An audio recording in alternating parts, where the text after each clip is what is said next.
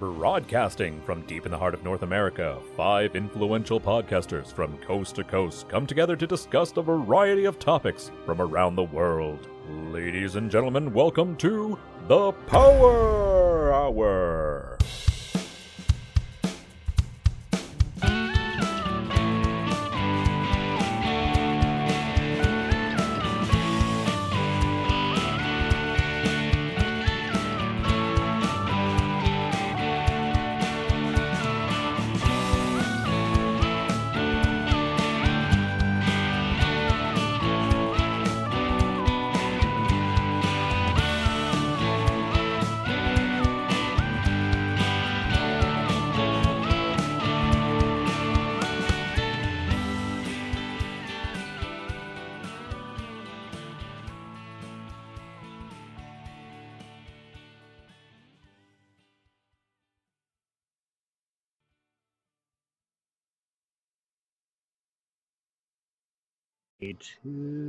Welcome back to Coast Power Hour. This is Michael Glenn Moore. I'm the host for this afternoon, and we have Christopher Stoley, who is also a host, who is acting as a co-host today.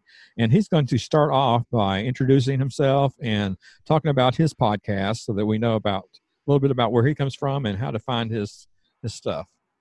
Well, I am Christopher Stoley, and I am the host of Breaking the Fourth Wall podcast, which is part of Realm of the Mist Entertainment, which used to be a network collaboration company. That's what I'm going to talk about today, is right off the bat. Realm of the Mist Entertainment is closing as a network company. As of today, there is no longer Realm of the Mist as a network.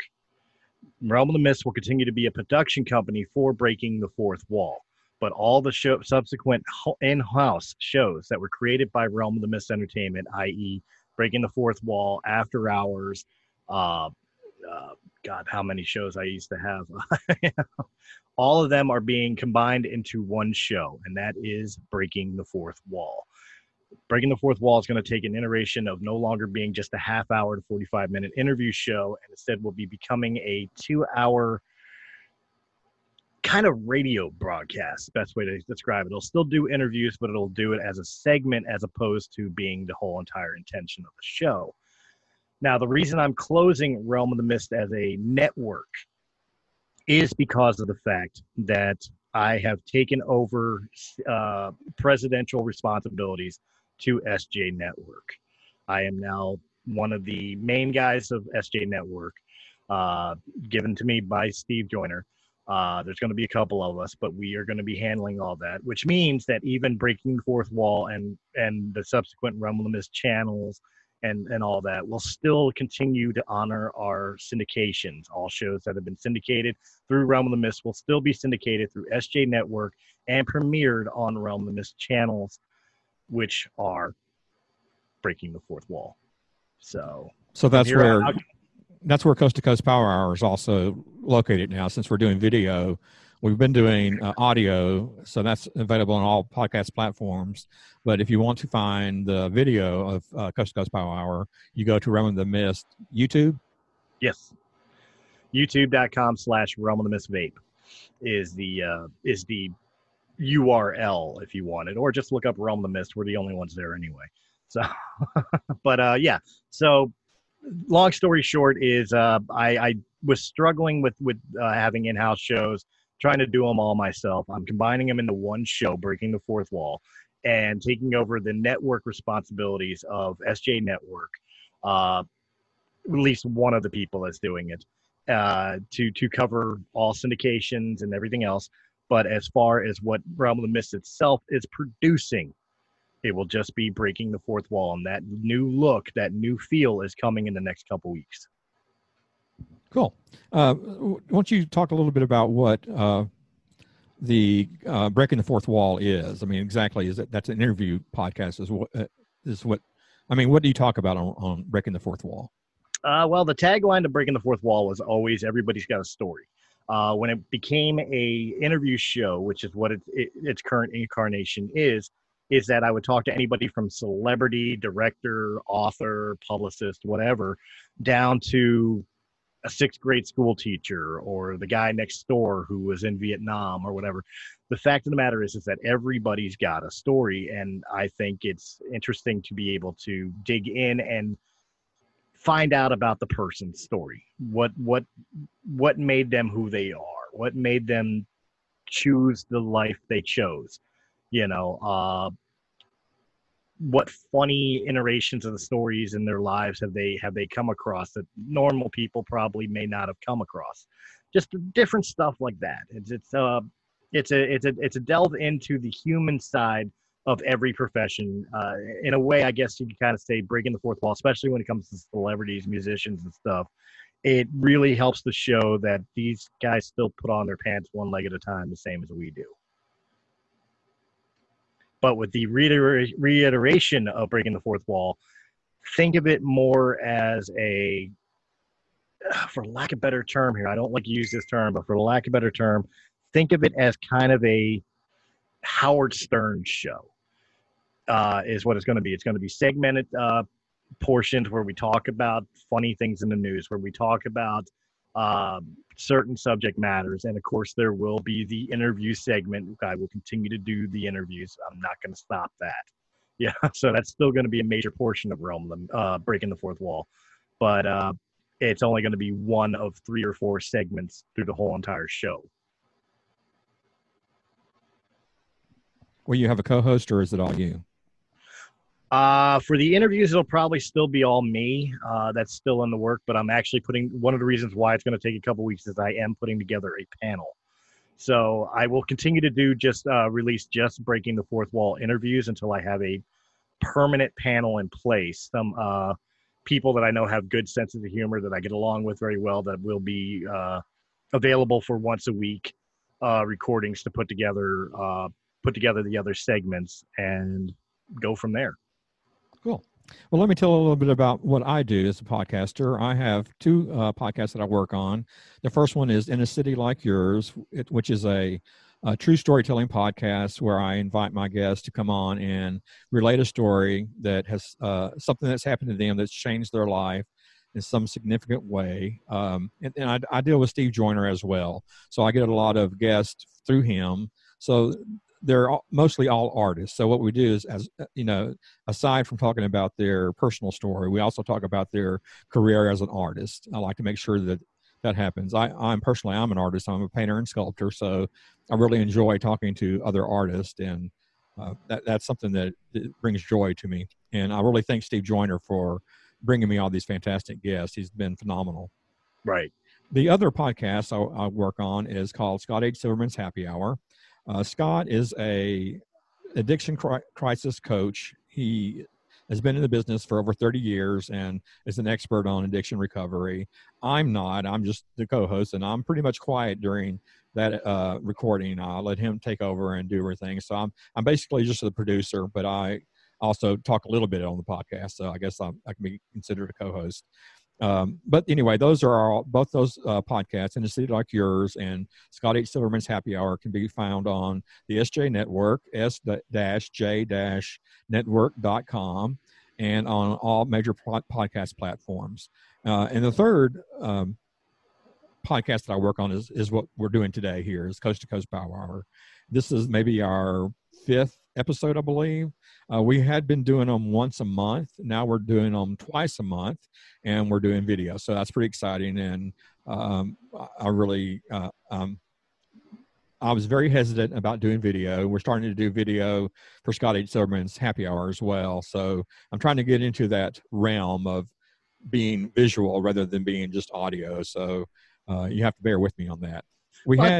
I think video is very helpful in the podcast community, especially nowadays with the COVID crisis going on and the pandemic, and people feeling kind of alienated from each other. I've noticed a surge in video podcasting as opposed to audio, and I think it's because of the human connection. That you can actually see human faces as opposed to just hearing voices. I think that's where it's really come into play. I could be completely wrong, but from my personal experience and what I've seen since I released both audio and video of the shows that I do, I've seen a surge in video usage. on YouTube, where normally YouTube was a little bit more stagnant than the audio. And I think COVID had a lot to do with that. Yeah, I agree. As far as people wanting to see who they're listening to, that's something. I'm a big podcast fan.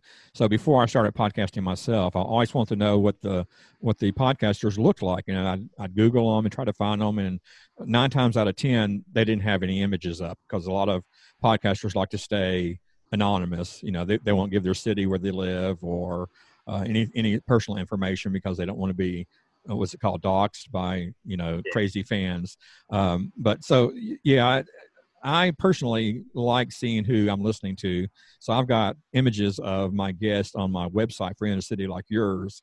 I've got 2 galleries, one for 2019 and the one we're working on for 2020. So you can go there to look at who the guests are. But now with Coast to Coast Power Hour, you can also go to the website, YouTube, and see us personally. It's funny too when you say that, because I'm a huge fan. I'm a huge fan of listening to recorded Dungeons and Dragons sessions. And one of the groups that I really, really enjoy listening to is a group out of Canada called Dum Dums and Dragons. They're part of the Dum Dums and Dice production company. And I'd listen to them do that, and I did listen to them do their Star Wars show known as Dumb Scum and Villainy, which is a Star Wars RPG. And I remember listening to their voices, and especially one of their players. I can't remember the guy's name off the top of my head, but I mean, he sounds like Phil Hartman. That's his voice, So the first time I ever saw video of them playing and who was playing what character, it blew my mind, because sometimes it's just funny seeing that the faces don't match the voices. Yeah, that is wild. I do the same thing when I'm listening to music, because I kind of, you picture what the singer looks like by what his voice sounds. And then 9 times out of 10, again, it's not anything what you think. Yeah, so I absolutely know where you're coming from with that. It's hilarious sometimes well, again, when I got into podcasting, I was listening to podcasts on YouTube, and they were doing videos, and I was listening to things like Hollywood Babylon, which is Kevin Smith and Ralph Garman, or I was listening to Collider Movie Talk, and so they were doing video right off the bat, so I always knew what they looked like. It took me a while to find the audio version of podcasts, and discovering what a huge world it was. So my introduction to podcasting was video to begin with, just something I'd stumbled across one time on YouTube and got addicted to it. Yeah.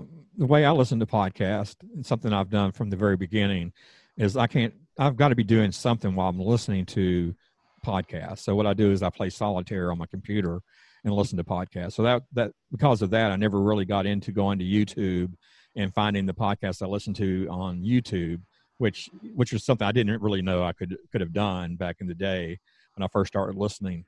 Because I was listening to things like Sword and Scale and Generation Y. I was real big on true crime. So, and those guys, they don't, there are images of Mike Boudet and the Generation Y guys out there and stuff. So that was interesting, because I was able to see them. And when I did, especially for the Generation Y, I saw the images of the guys, but they didn't have the names. So I picked the one I thought, okay, this must be this guy, because of his voice sounds like he looks. And it turned out that later on, when I did find out their names and that matched up with their images, that was totally different than what I had in my mind. Well, we were supposed to have 2 other podcasters join us today, and it looks like they're not going to join us. So, Chris, it's just me and you today. That's fine. It could be you and me. It's funny, because when you say you were listening to podcasts and not necessarily watching it, the way I stumbled across it, I can tell you exactly how I stumbled across it. I used to be a maintenance mechanic, and for an apartment complex, and when I would work on an empty apartment just to fill the silence, while you're working, I would put on YouTube in the background, and usually was something Star Wars. I was a Star Wars fan. That's how I discovered podcasting, because it was Collider's Jedi Council that wound up coming on for I forget what I was listening to. I was listening to something, some video about theories or speculations about the Star Wars universe. This is even before The Force Awakens came out, so we were still in the original 6 movies at that point. And I was just listening to it and had it as noise in the background. And then all of a sudden, YouTube's algorithm decided the next video to play was an episode of Jedi Council. And it made me stop. I said, what the hell is this? And I listened to the whole hour episode, and then all of a sudden I'm like, going to Collider's, channel and finding all these different shows, every weekly shows of Jedi Council, and listening to them do their thing. And then I discovered they were doing movie stuff. And then that's when I was like, well, what other things can I find out here? And consequently, that's what led me to launch Breaking the Fourth Wall. But I mean, I get where you're coming from. I had to be doing something. I was never really watching the videos. I had them on in the background, sitting on like a kitchen counter while I'm working in the living room, redoing trim or or painting windowsills. It's the mindless work that you have to be doing. It's like when I play solitaire, that's not something I really focus on. I just kind of do it. And, my hand and my brain thoughts and all that are kind of automatic. And that way I can listen to what the podcast is. I do books the same way. I like to listen to a lot of books on audio. And that's how I do that. I have to be playing solitaire at the same time as I'm listening to the books in order for me to actually comprehend. I can't just sit there with nothing going on other than listening to something. And when it comes to reading books these days, because of these medications that I'm on, they make it difficult for me to comprehend and to stay focused on reading. I listen to most of my books audio, and that's really the best way for me is to stick Alexa on and listen to a book that's on Kindle and play solitaire. Well, you know what? I'm gonna take a moment here and I'm gonna interview Michael Moore, because I'm curious about something that he said while he was doing his podcast introduction. And I realized I've never actually interviewed you. I'm going to do it on the Coast to Coast Power Hour. Okay, I'll see what we can say. Let's go. The biggest thing that caught my mind that made me want to ask this question was the connection to Scott Silverman. You being a painter and an artiste and a sculptor, and him being a crisis counselor. How did you two even hook up, and even more so decide to go into podcasting together? Especially like you said with the Happy Hour podcast, you don't really say much. You're just kind of there. Yeah. Well, first of all, Steve got us in touch with each other. I don't know if Scott had hired Steve to get on some podcasts and so forth. So I was one of the podcasts that Steve sent him to. Now, his addiction story is very intense, and it was about an hour long. And I released that in September 2019, which in September is Addiction Recovery Month for the year. So I had all the episodes I released in that month had to deal with addiction and recovery. So I talked to Scott, and we got a really good episode, and I was just blown away by his story and how far he's come, the depths of despair that he'd gotten to. He was, found himself on the edge of a windowsill ready to jump in New York City. He was just right there, and somebody walked into the room and said, "Scott, what are you doing?" And that stopped him. So he was that close to killing himself. And thank God he didn't, because he's really somebody who is out there for anybody. He gives out his phone number. The only person I know that gives out his personal phone number every time on every episode. He wants people to call him if they're in need, because he wants to help. And so that's very, very interesting to me. Now, later on, Scott decided that he wanted to start a podcast. So he called Steve and they were kind of, going back and forth about how that would happen. And Steve thought, well, let's talk to Michael. So they got to me, and because basically just for me to produce the show, not to be a part of it. So that's why I'm not really a vocal member of the show. Especially now. At the beginning, it was pretty much one-on-one, just Scott and me. And then we started doing interviews. So that now goes to where I stay back in the background and Scott does the interview and talks the most. So I don't really talk a lot now, but I did at first. But anyway, so Steve got us together and suggested that we call it the Happy Hour. And we looked up the Happy Hour, and that was taken by like 6 or 7 podcasts. So we just said Scott H. Silverman's Happy Hour, and that, kind of made it our brand. And that is now going on, and beginning in September will also be video on YouTube under Scott H. Silverman's Happy Hour. But that's how I met Scott, and I'm very pleased with the way the show has gone and the way it's going now, and I'm really excited about doing the video aspect. That's awesome.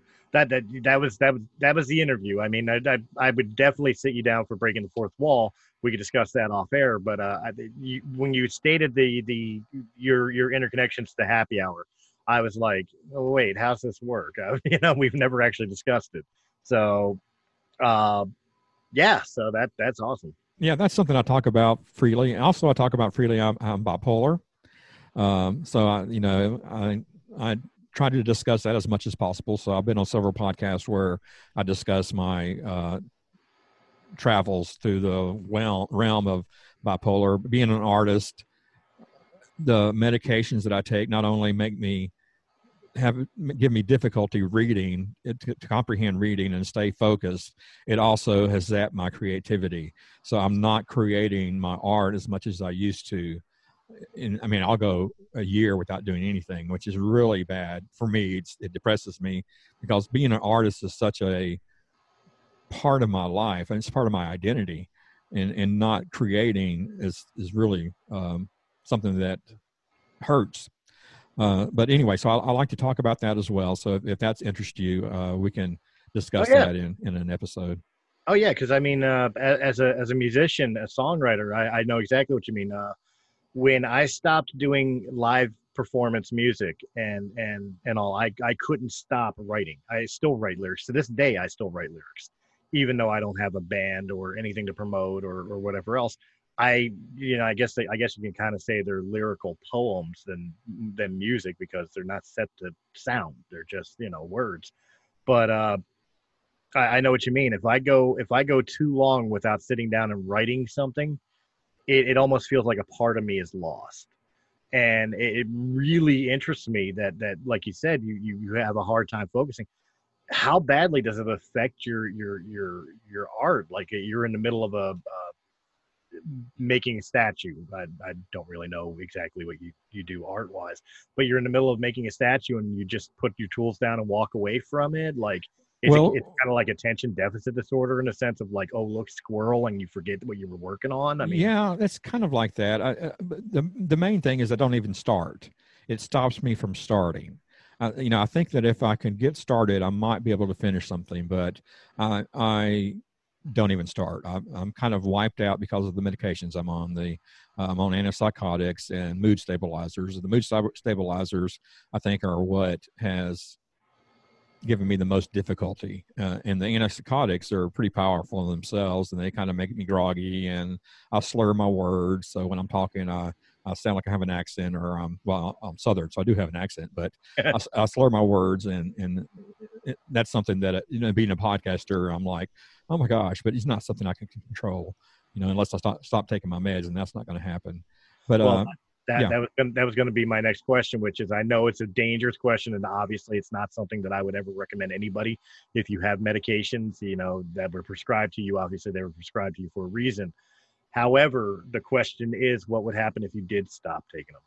Well, I would have an episode, either a manic episode or a depressive episode, and either one of those is not a good thing for me.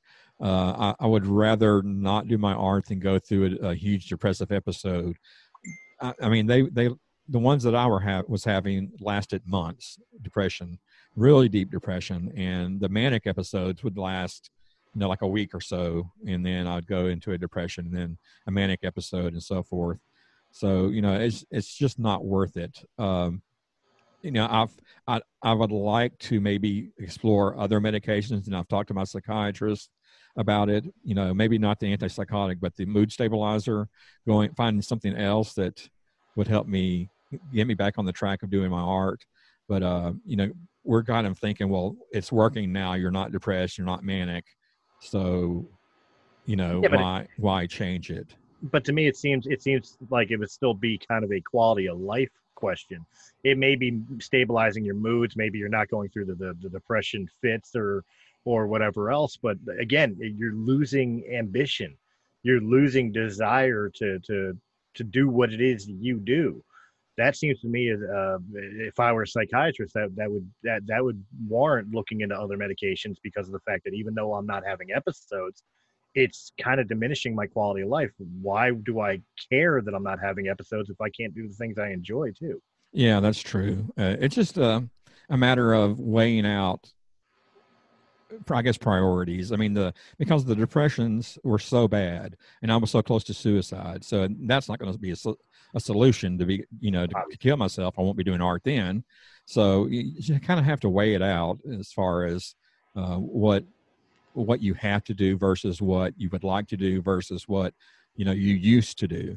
Because I used to be very creative and produce buku's amount of work on my website. Not my website, on my Facebook, Michael Glenn Moore on Facebook.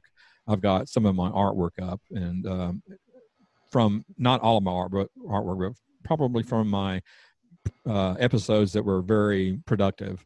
And so if you want to go out there and look at that, I encourage you, and give me some feedback as well.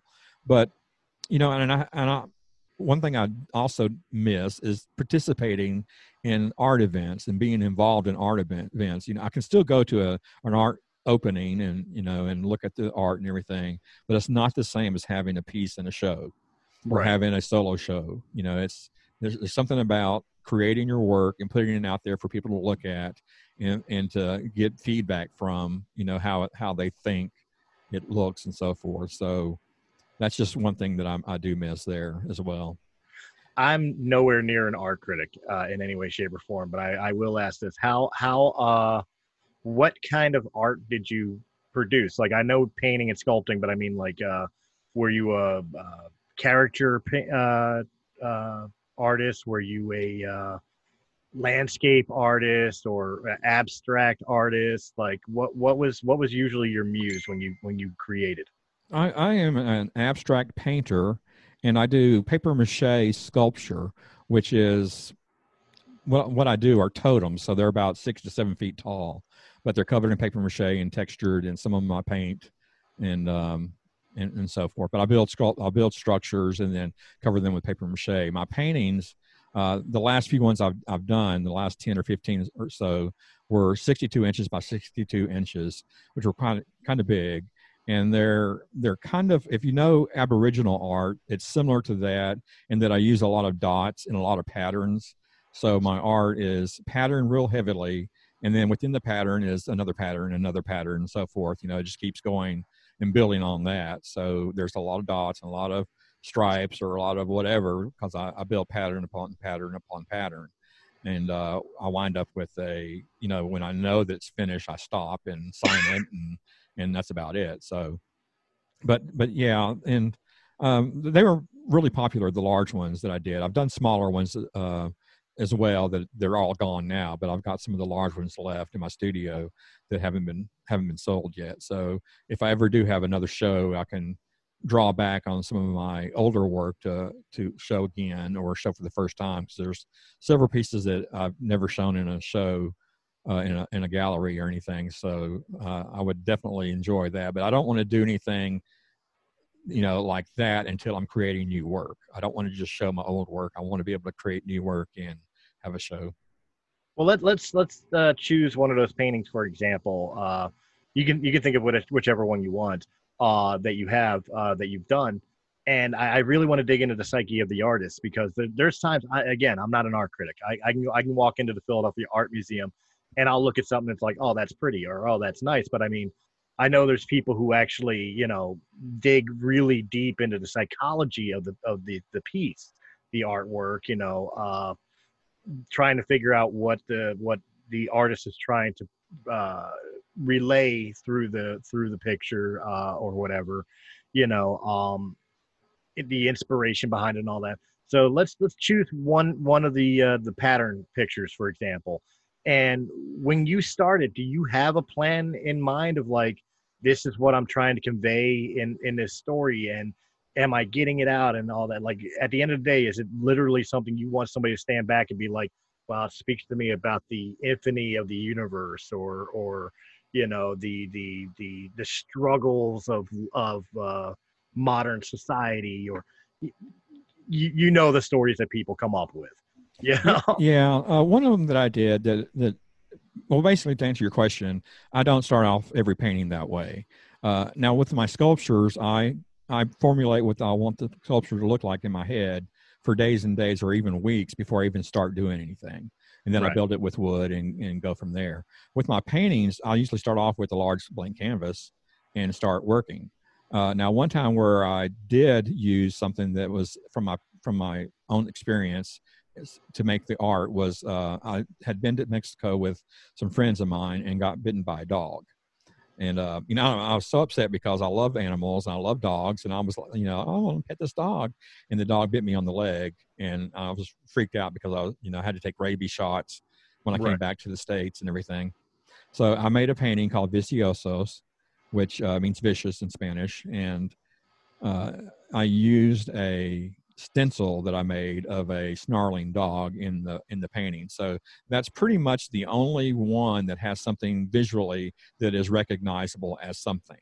Everything else is pretty much abstract. There are patterns and everything, but they're not recognized as anything like a face or, in fact, the Viciosos painting is a huge face with the snarling dogs. So that's really the only one that I've done that has the aspect of saying, okay, well, people read the title and they kind of, if they understand what the story is, or they kind of think they know what the story is.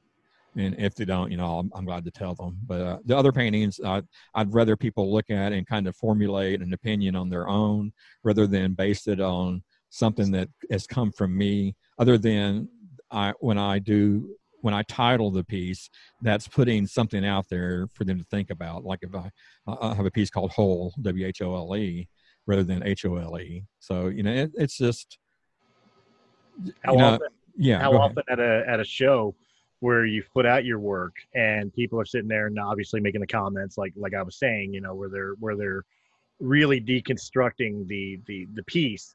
How many times have you stood there and say they got it, or more along the lines like, dude, you're way off? No, I wouldn't tell them they're way off, because it's the way I look at that is that it means something to them, and that's a valid meaning. So it can't be wrong. It's make of what you wish. I don't want to be that much in control that they have to think about this, or that I have to write a paragraph of saying, okay, this piece means this, the colors in this section represent this, or anything like that. I like for all of that to be interpreted by the viewer if possible. And I know that's a cop out about, from, what a lot of artists expect or a lot of viewers expect. But for me, I would rather not discuss my opinion on my art to limit, I just don't want to limit it for the viewer. No, I get that. Like I said, again, I don't know the art world. That's a world I've never dabbled in. And when I say art, of course, I mean there's different forms of art. So it's performance art, there's musical art and stuff like that. And those worlds I've existed in. But I mean, as far as visual artwork, paintings and sculptures, and the statue with the three chairs stacked on top of each other and having a deeper life meaning than I completely understand because I see three kitchen chairs stacked together. Like I don't understand that. Well, I'm not dogging it in any way. I don't want to sound like I'm dogging it anyway. It's literally coming from a place of I don't know this world, so I really don't know the ins and outs and what artists hope to achieve and what art lovers or followers gain from it. So that's why I'm asking the questions I'm asking, because I'm trying to learn. Yeah, I don't want to be considered pretentious, because I see that a lot in artists, that they come across as pretentious when they do something and they say, oh, well, this means because this means this and this and this, and oh, how deep am I that I thought of this. There's one artist that I'm familiar with who does these shopping baskets where she weaves, those clip-on lights that you get from Home Depot in the orange cording. She weaves that all through in and out this shopping cart, and they go for millions of dollars. And I just don't understand that, but she's real popular in galleries by her work, and she's shown in galleries. So how does that happen? Is it because she went to school and she took, she studied art and she got a master's in art or a doctorate in art? That's not the route I went. When I went to college, I studied English and literature because I didn't want to be made to do my art. I was already an artist and I didn't want to, looking back, I probably should have double majored, but I didn't. I just, went for my English degree. But, and I'm glad I did. There wasn't much I could do with it other than teach, but I'm glad I went that route. I'm not disappointed that I didn't become an art major. And I've been asked to teach art as well in schools, and I've turned that down because I really don't want to, I just don't know how to approach it. But, art is something that people, it could be really very pretentious. It can be, like you said, it's, you look at something and you see 3 stacked chairs and, and probably, you're not alone. But, what took that artist to create those 3 stacked chairs to the gallery looking at that and saying, wow, I've got to have this. That's what's always fascinated me is that journey from the artists to the gallery or to the buyer.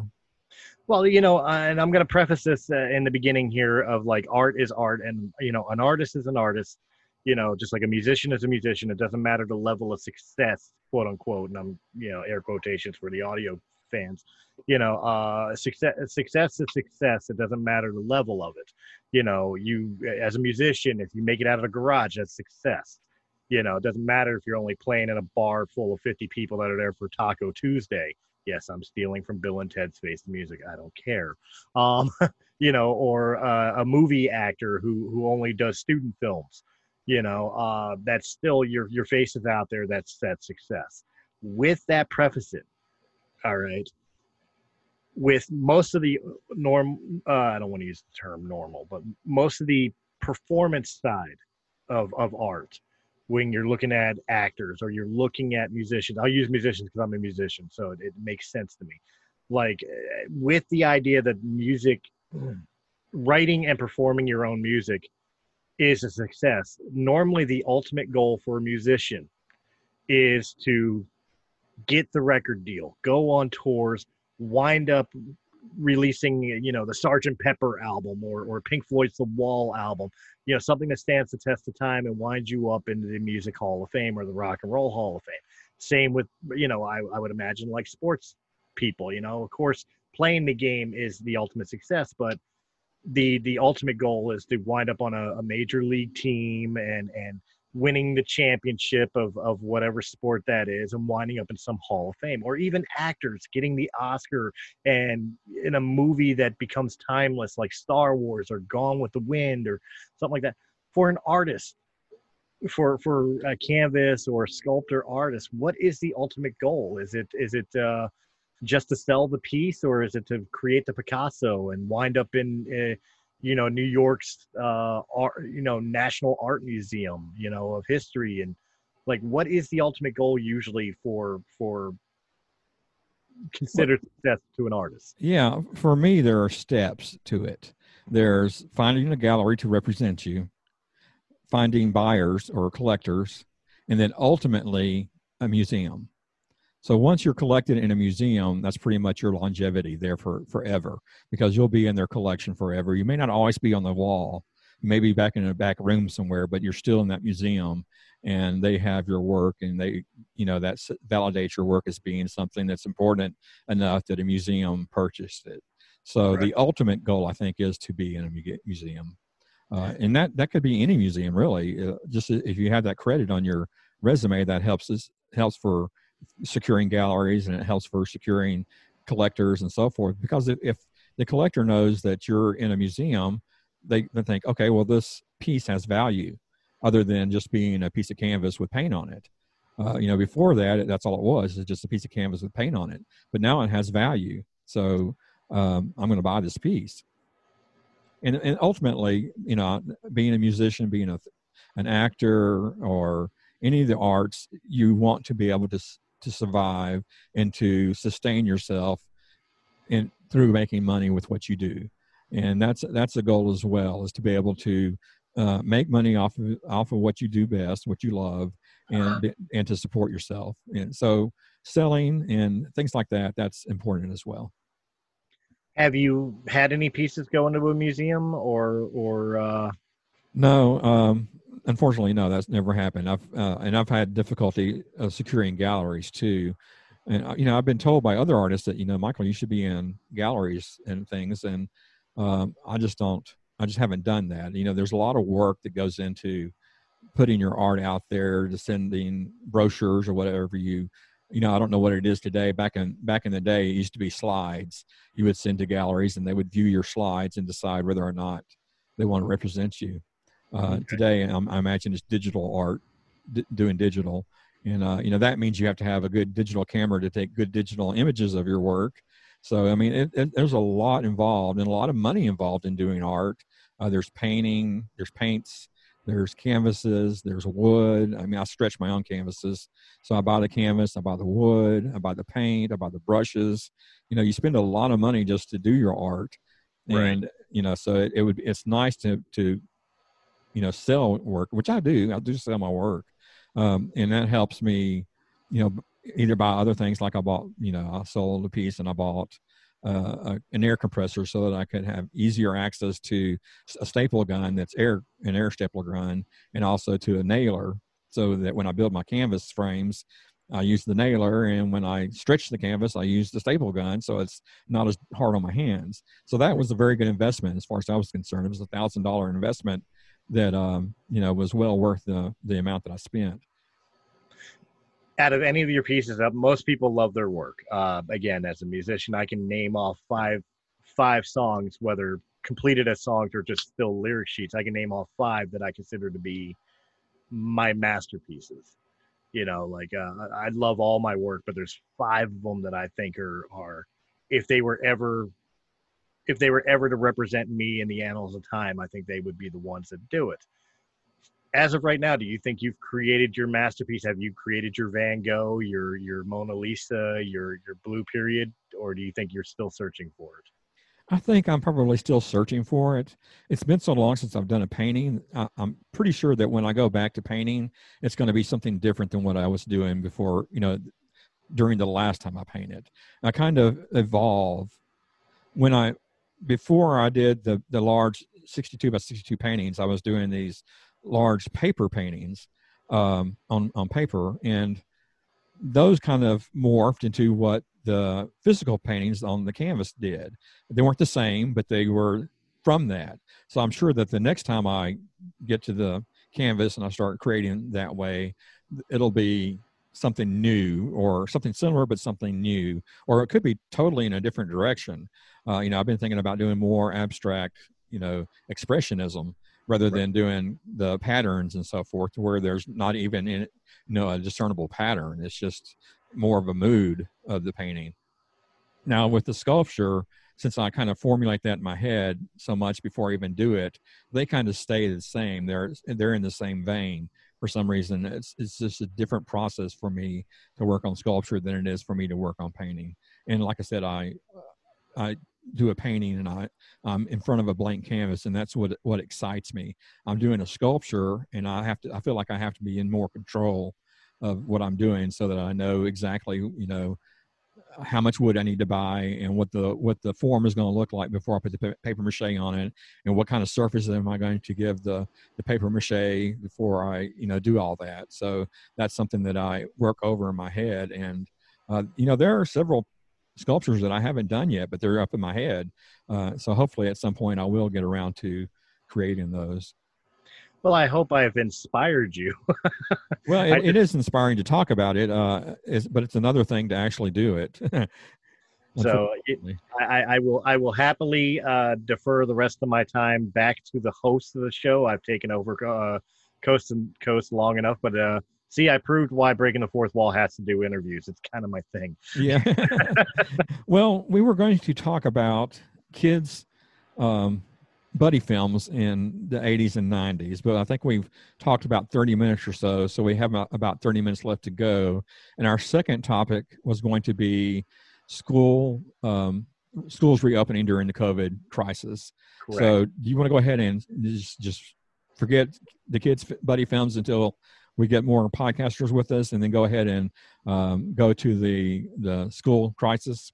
Yeah, because I can't forget kids buddy films, and for people that are listening, that what we mean by kids buddy films, we mean like the old 80s, 70s and 80s style films that were all about like the group of kids, like think of Lean on Me, or think of the Goonies, like those styles of movies where the kids get together and go on an adventure. And when I say kids, it's not your horror movie teenagers that are in their 30s, but we're supposed to believe they're 17. I'm talking like actual children, and stuff like that. See, we can move those on to another day, so we can get into. Yeah, I'm 58, so my kids' films were in the 70s. So I've got Bad News Bears and Mighty Ducks and things like that. Exactly. And then I've never seen Goonies. I've seen Stand By Me, but I tried watching Goonies, and we'll get to that. But anyway, I tried watching Goonies and just couldn't do it. It was. I didn't. Dude, that's a disservice to yourself. I know it, and I'm going to go back and try it again. In fact, I tried it recently when I decided, I knew we were going to have this topic and Goonies would definitely come up. I thought, well, I better watch that film. And I just got bored at the very beginning. So I probably should have gone a little bit further to get the hook, so that I could watch the whole thing. But I'll give it another shot. Do you like horror movies, like the old Universal horror monsters? Oh, yeah, definitely. Then I recommend you watch before we have the conversation. I recommend you watch Monster Squad. Oh, okay, cool. That'll be the one that'll not only give you the kids buddy movie that I'm talking about, but it'll be in a genre that you understand and appreciate, where Goonies may not, because it's just a rompy adventure. yeah. So there's some of the films, some stills from Goonies. There are kind of characters in that are monstery, aren't they? Or kind of The Hills Have Eyes like characters. You're talking about Sloth. I don't want to spoil it, but Sloth isn't necessarily a monster. He's just somebody who's had a very abusive past. I'll leave it at that. Okay. His physical disfigurements was due to natural causes as opposed to supernatural. Okay. If you can call abuse natural. Let's go ahead and start our topic with COVID, with schools reopening during COVID crisis. Something that has just happened recently. A girl in Oklahoma City was suspended for taking a photograph of the hallway in her school that was packed with kids in very few masks. What do you feel about that? How do you feel about somebody being suspended for posting a photograph that was taken negative towards the school? And that's what the school said they didn't like. They didn't like the aspect of her showing their school in a bad light. So they suspended her for 5 days. But what she was doing was trying to show that, hey, this is not going to work. These kids are not living up to their end. I'm gonna jump very close to political on this, and I don't mean to, so I apologize right off the bat.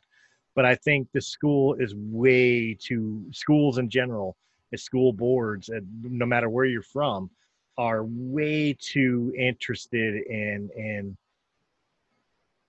looking politically correct, looking to be perceived as decently correct, as opposed to doing what is in the best interest of the child. No, I don't agree. This woman, or this girl, should have been suspended. I don't think there should be any type of reprimand for what she did. She exposed a problem in the school, and the school should, their correct reaction would be, how do we fix this? Not, let's silence the person exposing the problem. Have you seen that image that I'm talking about? I have not. Okay, well, it looks like wall-to-wall kids. I mean, there are so many kids in that hallway you couldn't move.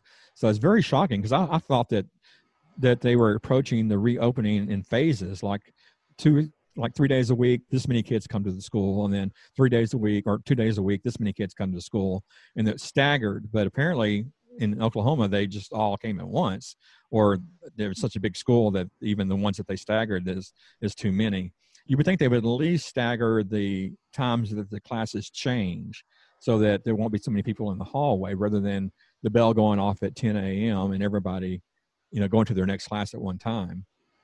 No, you're absolutely right. I thought they were supposed to reduce it down to like, the last I heard, at least here in Philadelphia, the idea that I heard was that it was supposed to be 25% capacity, the same as like restaurants.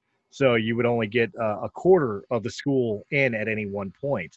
And of course, that raised the question to me. It's like, well, does that mean that they lose their spring break and their summer vacation, because you got to make up the time you're losing? Because if first through third grade, for example, are Monday, and then fourth through sixth is Tuesday, and then Wednesday they shut down for cleaning, and then Thursday it's seventh and eighth graders, and then Friday is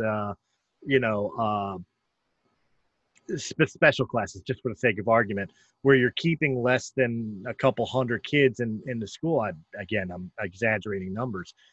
They're not getting the attention and the time frame that is normally allotted to a school, a normal school session, which would be from 7 o'clock in the morning till 3 o'clock in the afternoon, Monday through Friday, for 9 months out of the year on average. So I mean, the kids are already losing a lot anyway, and you got to trim the fat to it.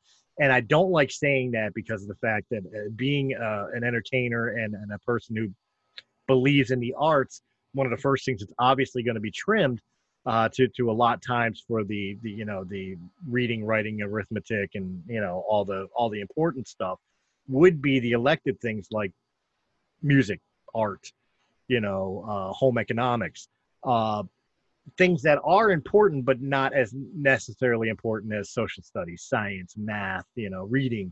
So I get that those would be the first projects or classes to go to try to slim down time. But I don't know. A lot of it doesn't make sense to me. To me right now, and I've got my own opinions on COVID in general, but to me right now, if we're going to play it safe, it seems to me the best way to handle it is homeschooling. I wouldn't open the school. If you don't think it's safe and you don't think you could follow a curriculum that's not going to harm the children, and have them wind up losing something in turn, then the best course of action to me is just set up times at home. Yeah, I agree. Somebody on Facebook today that I saw mentioned that a good idea that I thought was a good idea was having a television station who did 24/7 classes for people who don't have access to a computer and Wi-Fi, because most people have access to television, so they would be able to tune into this station, like 26, whatever, and right at whatever hour, and have English and or have algebra and so forth, so that they could learn. But in order to do that, it had to be nationally okay programs, and schools don't work that way. They're done by state. So I don't know how that would, Not necessarily. The way you handle it is have public broadcasting handle it. All public broadcasting is usually city or statewide. So you follow the city or state school board. Like for here we have PBS, public broadcasting systems, who usually, instead of showing Sesame Street, show your classes and find teachers that could teach and set up hours and times of like, okay, here's third grade English. Have your kids tune in at 8 o'clock from 8 to 9 for third grade English. And, they could do that and all. And I don't think that's a terrible idea, but I think I would put it in the hands of nonprofit groups. Something like public access as well? Yeah, like public access. So that way we could donate to help, but it's not something that some bigwig place like ABC is making money off of it. You know what I mean? So it goes back to helping the students. But the other thing you got to do too is you got to do something that needs to happen in schools, especially in colleges nowadays. You got to take opinions out of it and leave it completely facts. Part of the problems that we have in a lot of today's society is teachers are now putting their own points of view on the things they teach. And that's not okay. Like, you're allowed to have your opinion. You're allowed to have your point of view. I don't care, if it's political, if it's sexual orientation, it's whatever. If it's not cold hard facts to the curriculum at hand, then you have no business talking about it. And especially in this type of forum, I think you have to have it be as unbiased and straight down the middle neutral as you can.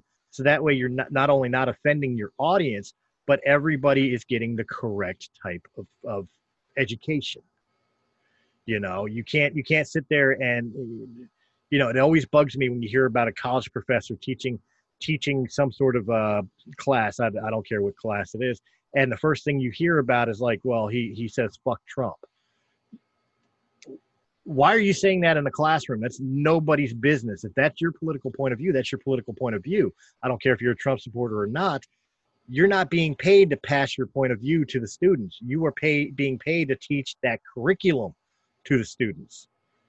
So if we're going to do that, we have to have some sort of regulation to make sure that they follow the prescribed teachings of the Board of Education for your particular district, schools, or whatever. So that way nobody is getting misinformation in their schooling. And the reason that's important right now is because this could be, if we did this could be that particular year for that student completely.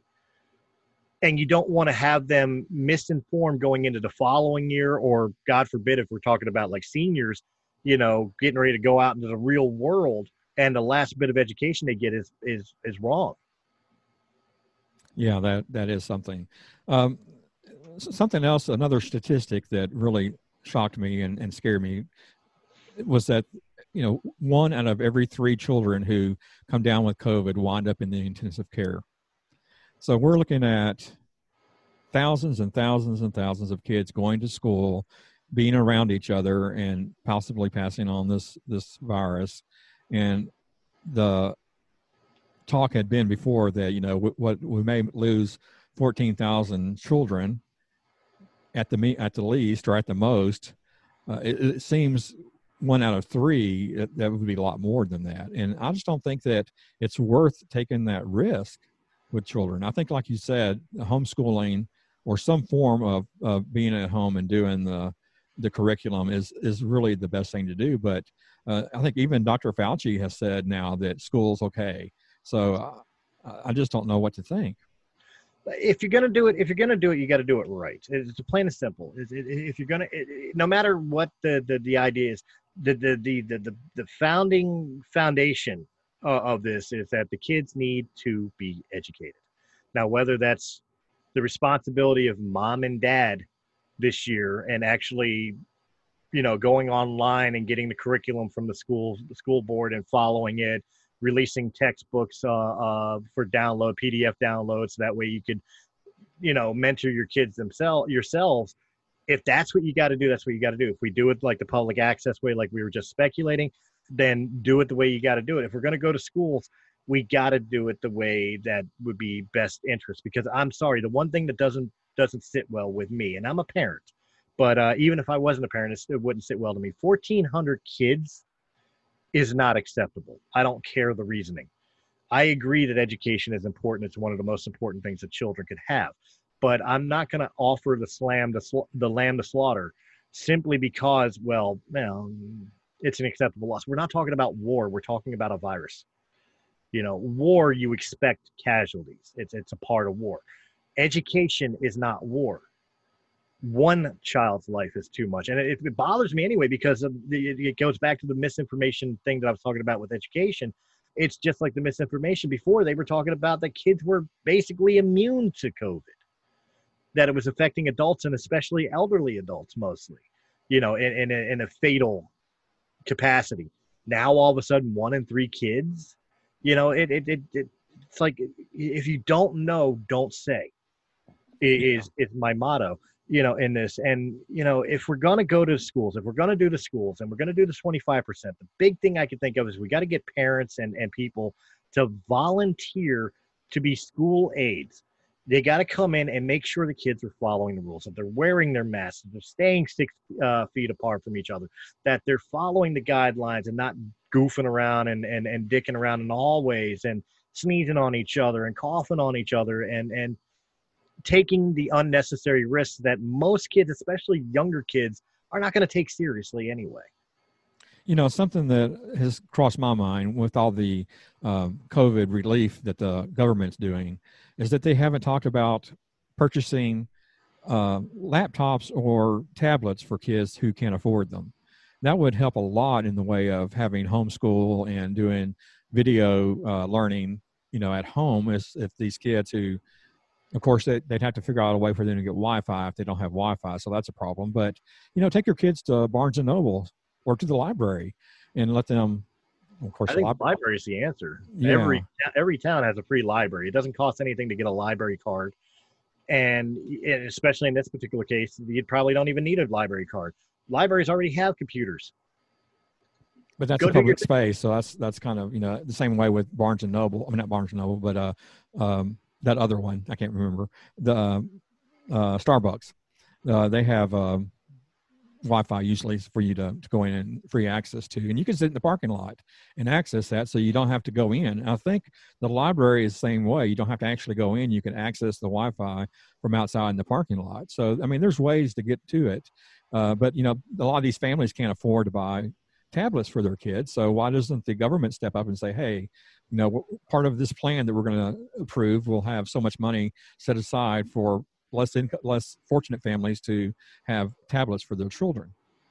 Well, that's exactly it. And that's where I was going to go with it. It's like, well, first off, you got the public libraries for people who don't own tablets or computers. But most everybody in America has a smartphone. And a smartphone is just basically a smaller version of a tablet, especially nowadays. This thing right here in my hand, it's an Apple, by the way, for people who don't know. This thing is actually stronger than the computer I'm recording this thing on. It's actually more powerful than the computer I do the podcasting through. To me, today's society, there's no excuse why a child couldn't go online and do it, with one few exception, and that's large families. Maybe you don't have multiple computers or multiple phones for multiple children to be able to access. Well, again, that's why we go back to public access spaces like Starbucks or the public library, for them to be able to do it. But I do agree, like during the Obama administration, he tried to make it where everybody had a cell phone. So you had the Obama phone go out for a while, and stuff like that. Well, sure. How many people throw away tablets when they buy the new one or throw away last year's iPhone for the brand new one? Instead of throwing those away, donate it to education and send them out free to people. Oh, great idea. Yeah. There's your answer right there. We're filling up landfills with old technology that nobody's using anymore. And when I say by old technology, I mean a year, 2 years old. I'm not talking about like the Commodore 64, or the IBM Pentium 1. I've got 2 desktops and a laptop that are out of date for me. If I knew of some place that I could donate them, that would be great. I'd definitely go for that. I think that would be the smartest way to do it. If the Board of Education and the municipality governments turn around and just got their citizens to donate old tech to be able to be shipped out to families that do not have the equipment to be able to homeschool the way we were discussing, like through a Skype call or whatever. As long as it's powerful enough to accept internet and Skype or Zoom or whatever else, so that way the teachers could teach the students, I think that's a win. I think that's a win. I think that's an answer to the cause. And it doesn't cost anybody anything. Go drop it off at a designated center, be it a police station or a school. You know what I mean? Set up days to drop off this technology, old phones, old tablets, old laptops at a school. And then redistribute to the ones that apply for it that don't have the means to be able to go out and just buy their own. So what does it look like in your city? You're in Philadelphia. Have schools opened yet, or is that coming up? Or that's coming up. Here in Philadelphia, schools don't usually open until after Labor Day. Yeah, I think Louisiana is going to be a little bit later too, because the governor just came out and said they're going to push it back because we're one of the states that have the second wave or whatever, or actually the first wave bigger, or however they're looking at now. Right. But so we're right there with Texas and Florida as far as the new cases and everything. So how about you personally? How do you deal with COVID? I know you're working. How does that happen? Do you wear a mask at work or? No, I work outside. So, I don't, I work with one other guy and we're never near each other. So we're fine. Like I'll wear a mask when I'm dealing with a customer being a fence installer. I'll wear a mask when I'm dealing with the customer, but when I'm out actually, digging holes and pouring concrete for posts, I don't have to wear a mask. I have nobody around me, to do it. But yeah, on average, I mean, I have my points of view on masks, and I have my points of view on the COVID crisis. I don't think COVID is as bad as it's made out to be in the media. I think it's an amped up flu, for lack of a better term.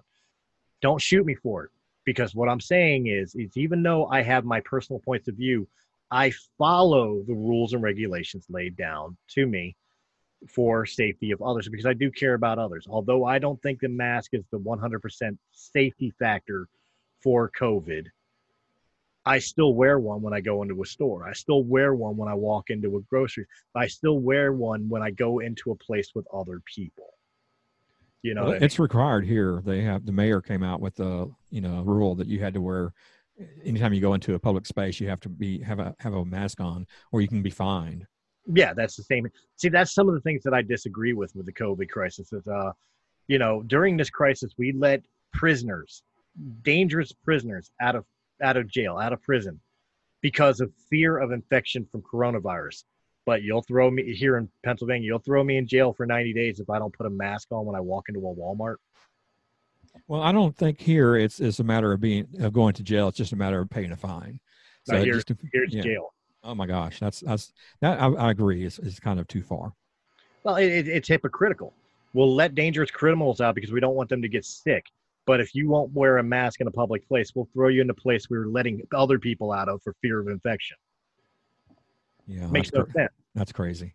But neither here nor there. What my point of view of the crisis and the pandemic is irrelevant. The fact of the matter is that if this is what's recommended to try to help end this pandemic and let life go back to some semblance of normal, then I'm going to do it. I may not agree with it. I may not like it, but I'm still going to do it. You know what I mean? So my governor is a piece of crap. Tom Wolf is garbage, and he's completely using it for political means. He's not even hiding it. It's a political agenda to him. But he laid down the law. I'm going to follow the law, not because I agree with it, but because I'd rather err on the side of caution than know I'm right and find out that I'm not, and wind up not hurting myself. I don't care about me, but the people around me, the people I love, the people I care about. Some stranger down the street, something happened to them and it's my fault. No, I wouldn't do that. So, yeah, well, especially your kids, especially my and your wife, your soon-to-be wife. But I still wouldn't want that on my conscience, even if it was a stranger. Somebody just down the street and I cough and, I thought it was a smoker's cough because I'm a smoker, a smoker's cough. Oh, sorry. And later on that person dies and that was my fault. I wouldn't want that on my conscience. You know what I mean? So to me, it's like, as much as I may not agree with a lot of the rules and regulations, it really isn't affecting me so much to still follow them. I could voice my opinion on it all day, but at the end of the day, I'm still going to follow it because I'd rather be safe than sorry. Yeah, that's I agree. Rather be safe than sorry. And plus I have, I live with my mother. She's 84 years old. 85. And she has 1.5 lungs. So there's, diabetic, high blood pressure, all the things weigh against her. So if she came down, the likelihood of them really trying to help her is probably low to begin with, because she's old. So they're going to probably do less for her than they would for somebody who's in their 50s. I'm 58 and I have high blood pressure and diabetes, and I don't know what these medications for my bipolar, how that affects my immune and so forth. So I don't know what my chances are. That's the only thing that scares me about COVID, other than over the regular flu that we've been getting vaccines for all these years, is that it's so fatal to some people. It's almost a guarantee. And at least with the flu, you can maybe, wait it out a couple of weeks at the most, and you'll be okay. But with COVID, if it hits you badly, you may not have a couple of weeks. You may be gone Right. within days, and go into the hospital and have to be intubated and all of that. And when they intubate you, they have to give you all these powerful drugs to keep you in a coma. So it's, you're not uncomfortable with the tube going down your throat and something breathing for you.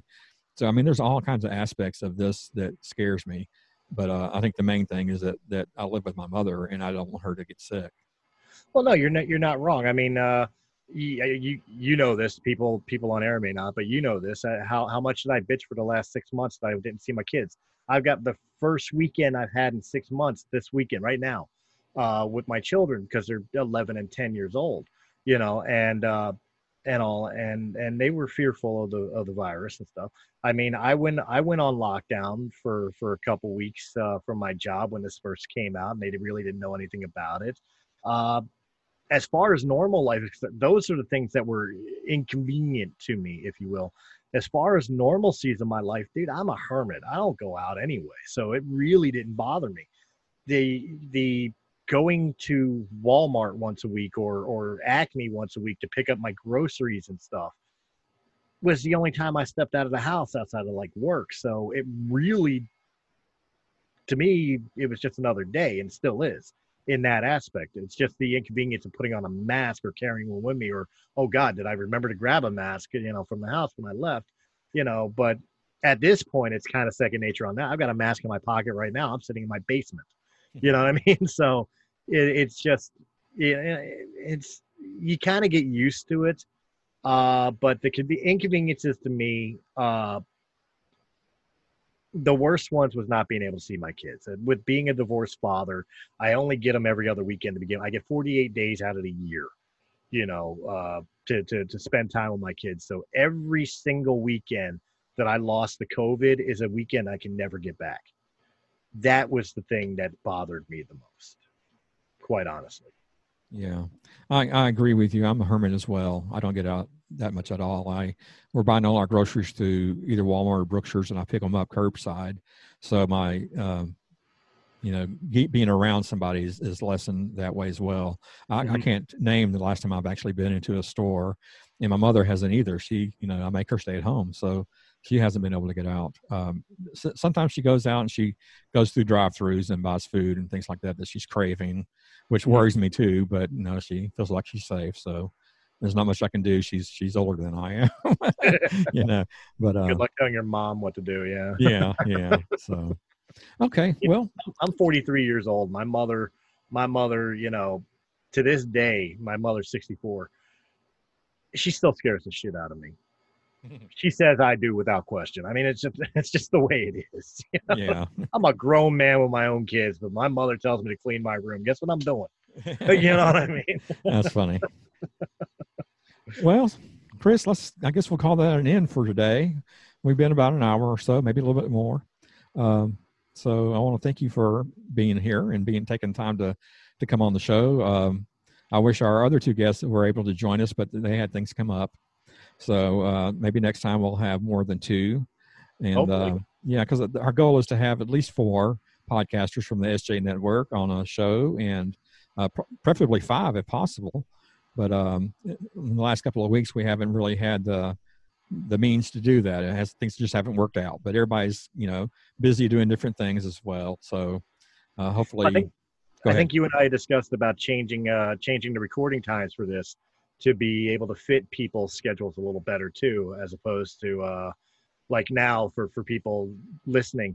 We're recording this at 6:00 in the afternoon Eastern Standard Time right now on a Saturday, and we discovered, talking to some of the people that were supposed to be involved, that a weekday schedule later at night would be more feasible for them. So I think we're going to be doing that, so that way it hopefully will unlock more potential for more of our guests.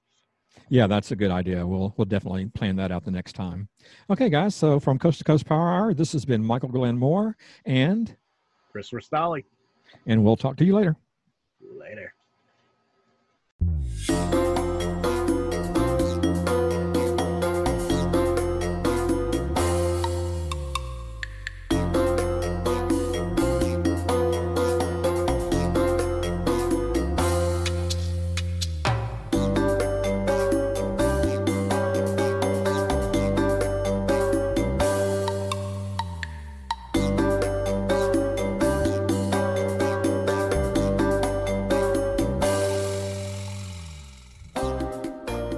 The Coast to Coast Power Hour is part of the SJ Network.